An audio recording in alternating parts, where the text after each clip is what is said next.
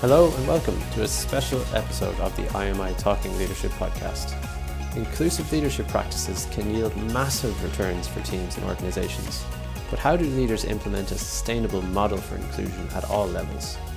To explain why sometimes the barriers to inclusion are as diverse as the solutions are, this week I'm delighted to be joined by Sheila Walsh. Sheila specialises in inclusion, strategic leadership and organizational development, and has experience coaching senior leaders and middle managers across a multitude of sectors within Ireland and internationally.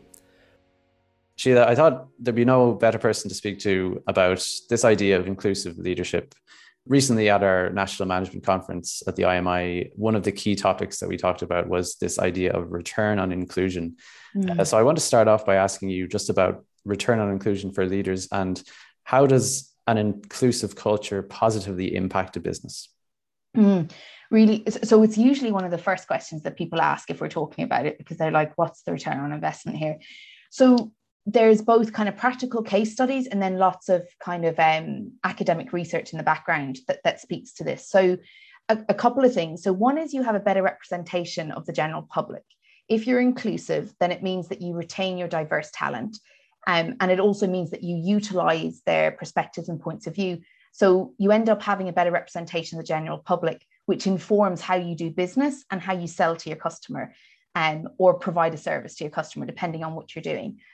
It also, when done correctly, it will avoid groupthink. So it will allow people to come together, brainstorm ideas without, that terrible thing where we lose great ideas in meetings because somebody dominates the meeting, and then actually we've lost an opportunity.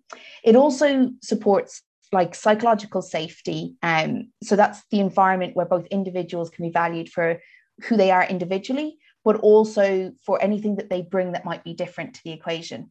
And then there's other things like there's evidence that if you're inclusive and you have a gender diverse board, it can have a direct impact on profit directly. And there was some research that suggested you only need one woman and using inclusion on a board for it to have that impact. And then there's other studies that suggest innovation, creativity, employee commitment, reciprocal relationships where leaders can lean on their teams and their teams show up in that way for them. So a kind of more sustainable relationship between leadership and I suppose employees or followers.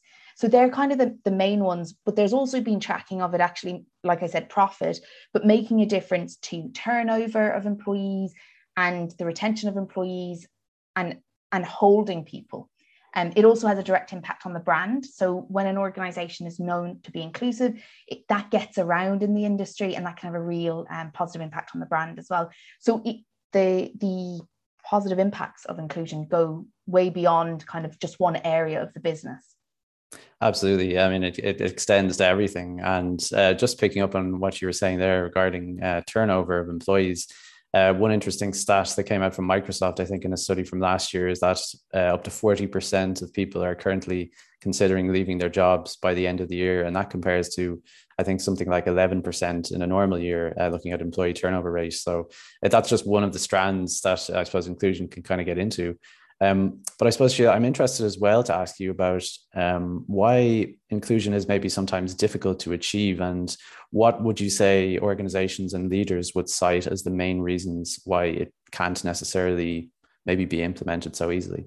Well, I think first we have to take a meta view, which is that often inclusion, diversity and inclusion work is given to a D&I team, whereas that then becomes their sole job.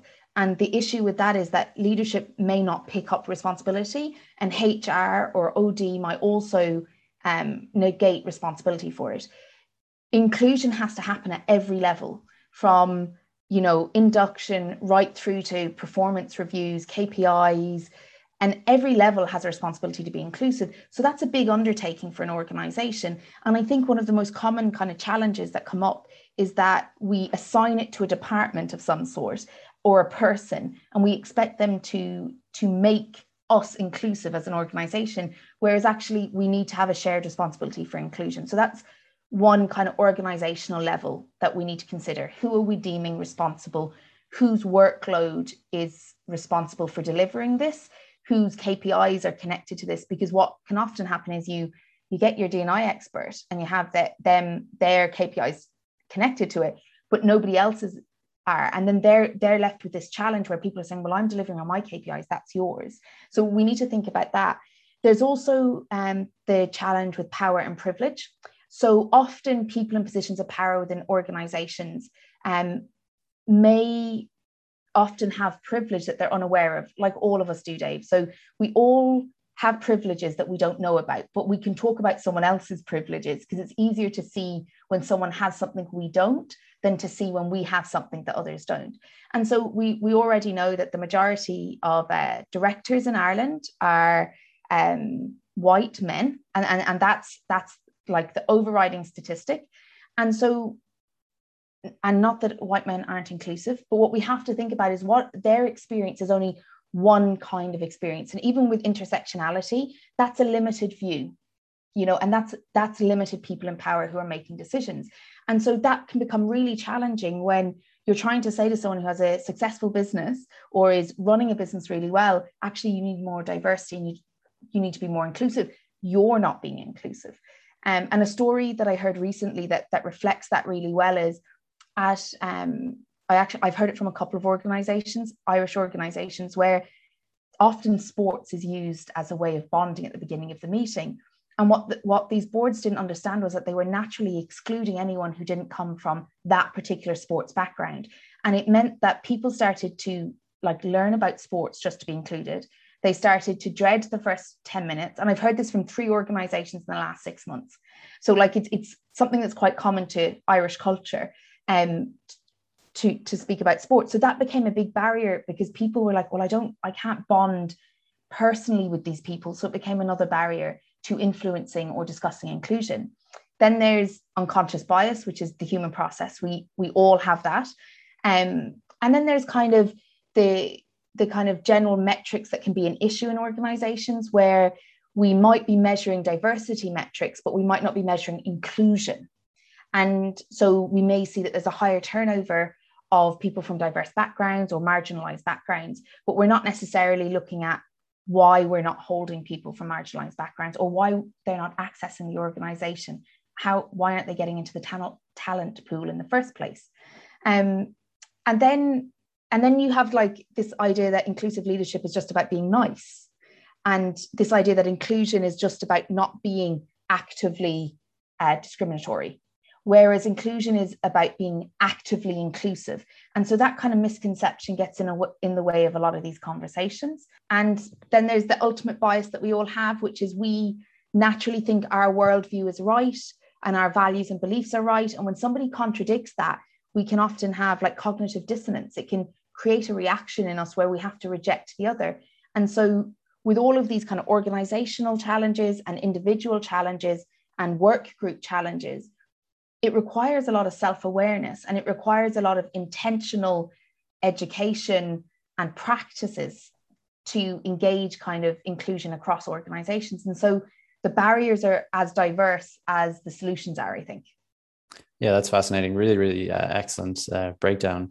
And I suppose coming from that, I'm kind of, as we look forward now, and kind of, I suppose leaders are contemplating how their teams are going to look in a hybrid sense. I think one of the things that continues to come up is, how do leaders create an inclusive culture when teams are operating maybe asynchronously? Maybe certain members of the team come in some days and some others don't, for example. So what do you think would be kind of some practical steps that leaders could take with that kind of self-awareness piece that you mentioned to kind of promote that inclusive culture in a hybrid context? Yes. So I think in a way, we have to appreciate that inclusion doesn't happen when we're in the room together all the time. So we can be in a room and we've heard people say, I felt alone, I didn't belong. So being in the room doesn't necessarily provide a better opportunity for inclusion. So I think that's the really important starting point. Inclusion is the experience and feeling that I'm valued as an individual for what I bring, and I still belong here, even with my differences. And that both are okay. It's okay for me to express my differences, and it's okay, and I still belong. I still matter here, even though I might be different in some way. And remember, we're not just talking about marginalized groups when we talk about inclusion within kind of work group settings, we're talking about everybody, because we all are individuals and we have differences to our colleagues and our friends and our peers. And so anyone could experience this, but marginalized groups are challenged with it more because of the unconscious bias that's associated with inclusion. So I suppose there's a couple of things. So first is knowledge. So you need to know a little bit about inclusion as a topic, and you also need to know a little bit about your own bias and your own unconscious bias, and you need to educate yourself on that. And that's the starting point, because without that knowledge, there's no process of integration, right? So the next part then is kind of practicing inclusion. And this is especially important online. I spoke to someone recently about being at a meeting and they couldn't speak at the meeting. They left the meeting and they became really emotional after the meeting because they couldn't speak, not because anybody in the group had done anything, but because they became overwhelmed by something that happened in the room and nobody noticed. So one of the first things you can do, especially if it's an online meeting or you have that hybrid of some people on Zoom, some people in the room, make sure that you're watching and noticing who's contributing, who's comfortable contributing, who isn't comfortable contributing, and think about how you can support their contribution. Sometimes it's going to be appropriate to support them in the room at the time. So they might be on Zoom or they may be in the room. And then other times it's going to be appropriate to follow up afterwards and say, you know what, I'd really like your opinion on this. Could you add it so I can contemplate it? So that's one point, is noticing who's contributing. The other thing that you can do is watch out for who within your organization you go and have side chats with. Who are you grabbing a coffee with? Who are you ringing to talk about something? And take stock of how diverse are the people I'm speaking to. My inner circle at work, those peers that I kind of lean into, are they as diverse as they need to be for me to be aware of inclusion on a kind of practical level? So if I'm constantly surrounded by yes people, or people who agree with me, or people who have the exact same experience, you're not going to have the awareness of inclusion, even with the knowledge, because you're not experiencing it. You're not relating to somebody who's pointing it out to you. Then there's the engaging multiple opinions. So one of the things that we have to be careful of, regardless of whether, like I said, we're all online, we're all in the room, or we're half and half, is that we're still bringing multiple perspectives into the room. And so if I have a meeting and 10 people are all agreeing, I might not shut that conversation down until I hear one disagreement, because I need to hear the opposing view in the room to make sure I'm including it in our critical thinking about the solution, rather than just saying, oh, great, we can jump to an agreement. Great, we'll move forward with consensus. If consensus is there too easy, we need to be more curious about where the unsaid thing is in the room, who isn't putting forward something that will help us to come up with a more robust answer or think more critically about the situation. And then the other thing that is really hard is listening to others' perspectives without butting in, putting your aim, your goal, your objective, your position. Listen and notice when you become triggered, and ask yourself at that point, what can I do with this? Does this expand my own vision? Does it show my unconscious bias? Does it show that I'm driving towards a certain outcome, so I'm not really including people in the room? And we've all been in those meetings. So it's really important to reflect on that and to try and actively engage in active listening. So there's kind of the knowledge, there's the practice, and then the third piece is the active reflection, where you are curious about where you may be limiting your team. So when we have, I'll say like a hero leadership approach, when we have the idea that the leader has the answers, that means that the level of the group's competency is the level of the leader's competency. And so that means that every leader is limiting their team to the level of their competency. Whereas ideally what you want is for your team to expand the competency, so you have a group competency that is bigger than any one individual. And so that requires the ability to reflect and to repair when you've limited a conversation, or when you've added unconscious bias, or when you've stereotyped someone. And so there's kind of those three levels. So we've got knowledge, practice, reflection, and repair. And Sheila, one of the areas that you specialize in is change management. And obviously, over the past year and a half, 18 to 19 months, we've seen leaders manage their fair share of change. Do you feel that leaders are now in a better position, that they're better equipped to deal with change, and that there is this kind of maybe shell of resilience that's built up, or is that not the case? So I'd like to say it is the case, but from working with leaders on the ground, what I'm noticing is that leaders are tired. They also went through the pandemic, and are going through it. They've also been, a support to teams or to other people. People say, oh, what doesn't kill you makes you stronger. Well, that's not resilience. That's not accurate. And we know, like, lots of research into resilience now, but we know that it's not the incident that matters. It's how well you managed it or coped with it. And so surviving change is not the same as thriving in change. And so I just want to kind of like clarify that piece first.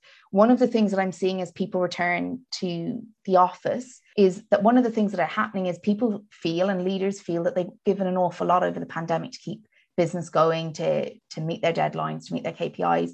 And that when an organization isn't honoring that or reflecting that in like flexible working or in terms of acknowledging it in some way, that is impacting their resilience further, because they're feeling like, I gave all this. I now have to go back into another change cycle, which is entering back into the workforce. I have to support all these people who are also being challenged, who are also worn out from everything. And there's no acknowledgement of it. So one of the elements that's important for resilience is being able to kind of acknowledge what is and its impact. Whereas when we just flip back to returning to the office and we're not acknowledging the impact of everything that's occurred, it's not helping build resilience. It's often kind of dismissing the reality for people, which doesn't help them to feel stronger or ready for the next part of the change process. And so I think that that's happening quite a bit. I break resilience down into the 3 R's: rest, recovering, and refocus. So whenever there's an incident, we need some level of rest to process it. We need to be able to recover from the challenge, and then we need to be able to refocus. But if you interrupt the rest and the recovering, it can be really hard to refocus. And so we need to think about that in terms of ourselves, and also when leaders are leading other people. Have you supported them to have their rest, to have their recovery, and then to refocus? Or are you trying to skip to the refocusing?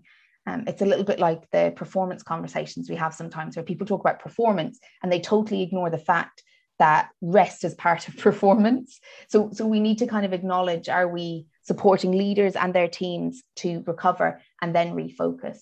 And also, if you just think about it, I think some people have emerged with more resilience because their home life supported them, or the lack of commuting meant that they did more self-care. Maybe they reevaluated their life choices. Maybe they hired a coach. So some people have been able to access the advantage of the change and have been able to get on board and process it. Others haven't had that. Others have had different experiences working from home, or different experiences within their organization, may have faced redundancy and then gone back into work. So all of this uncertainty impacts people's resilience and sense of security. So it's important to acknowledge that it's going to be different for everyone, but I haven't seen an overwhelming flood of leaders with serious amounts of resilience. That, I've seen them use their resilience. Are they resilient now as they go into the next phase of change? I'm not sure if they're as resilient now as they were in the beginning of the pandemic. Yeah, and you mentioned the next phase of change, and I think that's a really interesting way of phrasing the kind of period that we're going into now. Often we've heard during the pandemic this idea that, this kind of acceleration of trends, like things have skipped forward 10 years and we're kind of in a completely different cycle now. And one of the interesting things is to look at is which organizations are the ones that will be kind of more risk taking and approaching things with a mindset of, kind of taking a chance or something like that. And that's often anathema to many leaders, because, we're kind of used to this, status quo. This is the way business works. So I'm interested to ask you, Sheila, just how can leaders develop a mindset that maybe is more open to risk, considering this, I suppose, environment of change that we're in? So I suppose we have to bring risk back to what it does to a person. So when we take a risk, it directly impacts our sense of safety. And depending on how secure our relationship with ourselves and our own worth is, we're going to relate to risk differently. And so the very first thing that I do with anyone I work with, any of the leaders I work with, is talk to them about creating their secure base in their own identity, in their relationship to self, so that they can risk failure, so that they can measure risk with less anxiety, because they're able to know that their worth and their well-being doesn't have to be related to the outcome of the risk that they're taking. The other thing that I think is really important, and I seem to see that it reduces the more senior leaders become, the smaller their circles can become, both in the workplace because they are over more people rather than peers, but also in their home life because they've often given more to work to become more senior. And so one of the things that's really important is that they have relationships with themselves and with others, like home, friends, peers. And what I will say is, for any of the leaders that are listening, one of the things that can be really hard is to turn to your other senior leaders as peers, because you may have opposing positions in the organization or agendas that may contradict each other, but it's still really important to go out and find peers at a similar level to relate to, because that type of security, that relational security, that kind of healthy attachment will allow a leader to make better decisions in terms of risk. They'll be able to assess it better. The other thing that they need to do is practice a growth mindset, which if you've ever even sniffed near a coach, you hear that all the time, growth mindset.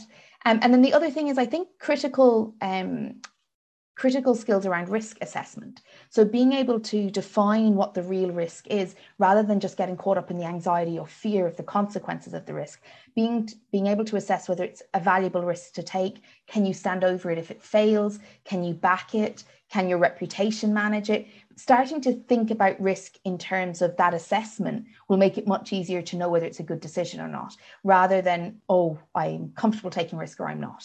So more entrepreneurial leaders, or leaders who are in entrepreneurial spaces, will often, fail fast is the ethos. But in more traditional hierarchical models of leadership and organizational structures, risk is less, it's more operationally minded. And so it will really depend your own relationship with risk and your organization's relationship with risk about how to approach it best. Exactly. And I suppose, Sheila, just to finish up, just kind of a framing piece, if you were to be speaking to leaders, I'm sure you speak to leaders all the time, but if you're in your conversations with them, what are you kind of saying in terms of, if they were asking you, what are the key kind of capabilities or the key things I need to focus on as we enter this kind of more complex and ever-changing business landscape? So if anything has ever been taught to us, it's the adaptive skills. But I think the first thing is they involve AI, they involve tech, they involve crisis management. The amount of senior leaders who spent the first 12 weeks of working from home not knowing how to use Zoom tells us that while people skills are what's needed and prioritized for senior leaders and needs to be, there's also some technical skills that need to be developed as well. And that's not going to stop. Tech is not slowing down. It's going to be it's going to be inbred more and more into the fabric of organizations. So I'd break it down to three things: people and performance, and this includes emotional intelligence, inclusion, coaching. Those three things are vital in terms of people and performance. Strategy and influence. So the ability to be strategic, not just tactical, the ability to bring strategy down to everyday operations. That's a skill that's really hard for people to gather, because often you get to middle management because you're really operationally strong. You then get told you need to be more strategic, but it's not, organizations don't always have those links clearly made, and they're not always being taught very clearly. So I think the ability to integrate strategy and be influential in your organization and your industry. A lot of leaders just stay within their organization, but they don't realize that actually if you can influence within your industry, that's going to have a massive impact on your career as well, and your skill within the organization. And then that third one is those adaptive skills, and that involves AI, tech, crisis management, the ability to change when that's the best decision, rather than to continue down the route because it's most comfortable. And that ties back to your previous question, Dave, around risk. That's all tied in there to those adaptive skills. So I think those three things are vital. Fantastic. Sheila, I want to thank you so much for your time today. Really appreciate it. No problem.